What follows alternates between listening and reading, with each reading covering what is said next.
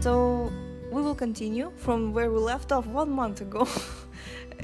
I'm trying to be. I was thinking that I should take some courses and how to be a professional kind of a podcast speaker and really make it feel like I know what I'm doing, and I know what I'm doing. I'm trying to read and post it as a podcast in order for people to find all the answers to any possible question of life and to find the purpose of life, and I know what I'm doing, but I really want it to be kind of natural and comfortable for both myself and for my audience. It's not some kind of a podcast which will just tell everybody what to do. It's more of a a cozy corner in the vast internet space where we're just trying to do something wonderful in life and just drink some nectar. Okay, so we left off on page number 10. Let's dive in. If we receive information from the perfect source, Krishna, and if we repeat the information, then what we're speaking can also be accepted as perfect and authoritative. The process of parampara, or disciplic succession, is this very process of hearing from Krishna or authorities who have accepted Krishna and repeating exactly what they have said. In Bhagavad Gita, Krishna recommends this process of knowledge. Evam parampara praptam imam rajarshayo viduh.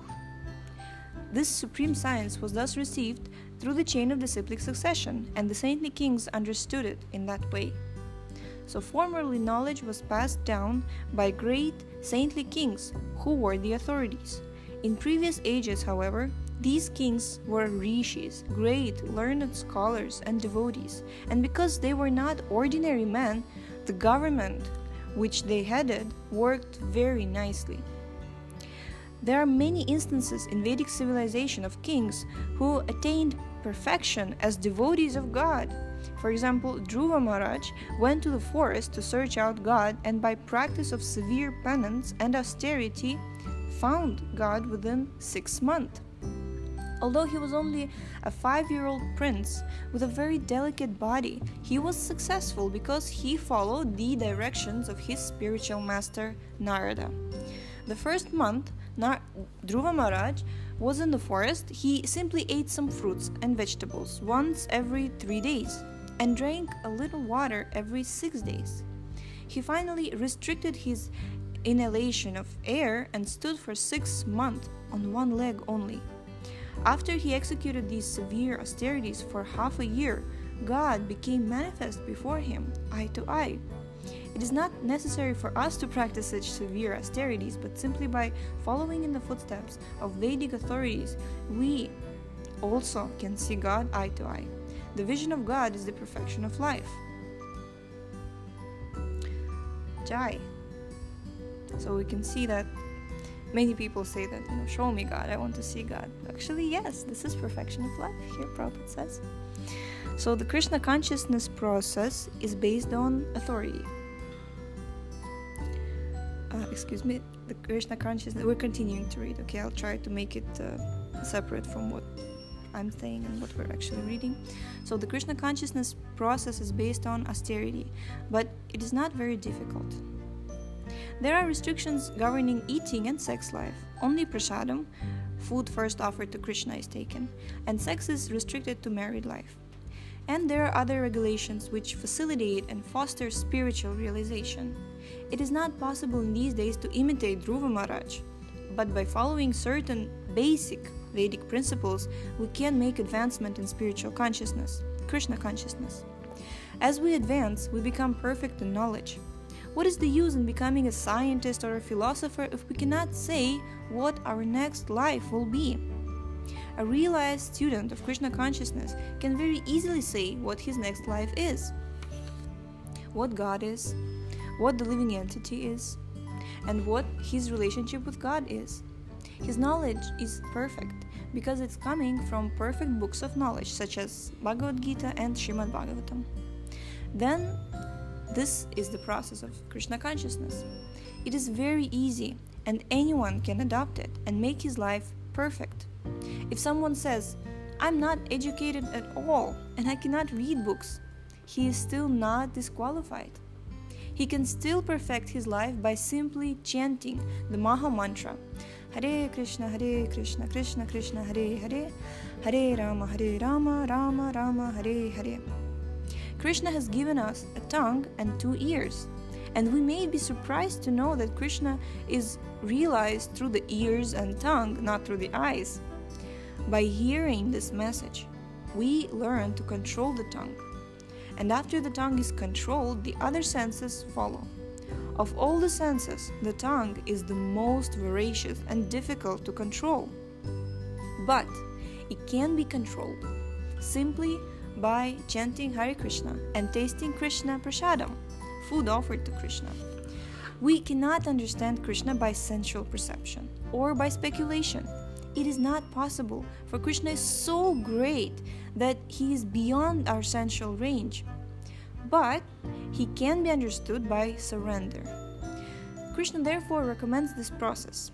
Sarva dharman parityajya mamekam sharanam vraja aham tvam sarva papebhyo mokshayishyami ma shuchaha. Give up all varieties of religiousness and just surrender unto me, and in return I shall protect you from all sinful reactions. Therefore, you have nothing to fear. Nothing to fear. Jai. Unfortunately, our disease is that we are rebellious. We automatically resist authority. Yet, although we say that we don't want authority, nature is so strong that it forces authority upon us. We are forced to accept the authority of nature. Forced to accept. This is exactly what happened, right, this year with all of this pandemic and all these natural disasters and all of these whatnot. It's like we're forced to accept the authority of nature. What can be more pathetic than a man who claims to answer to no authority, but who follows his senses blindly wherever they lead him? Our false claim to independence is simply foolishness. We are all under authority, yet we say that we don't want authority. This is called Maya, illusion. We do, however, have a certain independence. We can choose to be under the authority of our senses or the authority of Krishna. The best and ultimate authority is Krishna, for he is our eternal well-wisher and he always speaks for our benefit. Since we have to accept some authority, why not accept his? Simply by hearing of his glories from Bhagavad Gita and Srimad Bhagavatam, and by chanting his names, Hare Krishna, we can swiftly perfect our lives. Okay, we have completed first chapter, and today we're going to stop. But we're going to continue tomorrow with this particular book. And with this whole Shravanam Diaries podcast, I think I'm just going to be a little bit relaxed and spontaneous and natural, and I will just share what I would love everyone to hear. And the basic structure will be that I have these Prabhupada's books that we will be reading systematically every day, and we're going to complete the second round of reading all of Srila Prabhupada's books. Haribol! And then we're going to go third round and fourth round and so on. And parallel to that, we're going to have some bhajans of Srila Prabhupada and previous Gaudiya Acharyas, and we're going to have some interviews from senior devotees, from Srila Prabhupada's disciples, from general devotees, from the youth, from the adults, from the family, people who have some interesting ideas and some wonderful realizations of how they found Srila Prabhupada's books change their lives when they make it a point to always absorb in them and make them a part of the central activities. And along with that, I'm actually reading something else as well. Like right now we're having this wonderful reading of Chaitanya Bhagavata with my Guru Maharaj, His Holiness Bhakti Bringa Govinda Swami Maharaj. He's reading, now he's reading 3 times a week on YouTube, BB Govinda Swami Media. And at the same time, I'm also right now absorbing in Uddhava Gita, Srimad Bhagavatam 11th canto.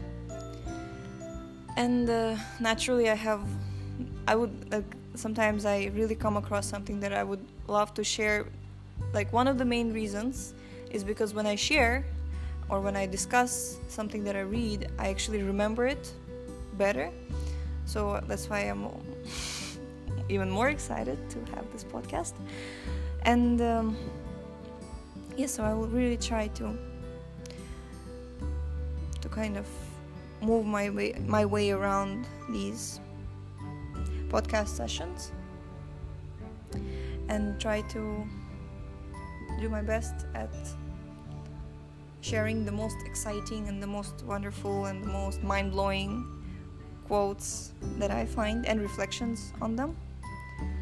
So stay tuned, and we will continue with the second chapter of the Matchless Gift tomorrow. Tomorrow we will read the chapter called Getting Out of the Material Mire. So, Hare Krishna, stay tuned.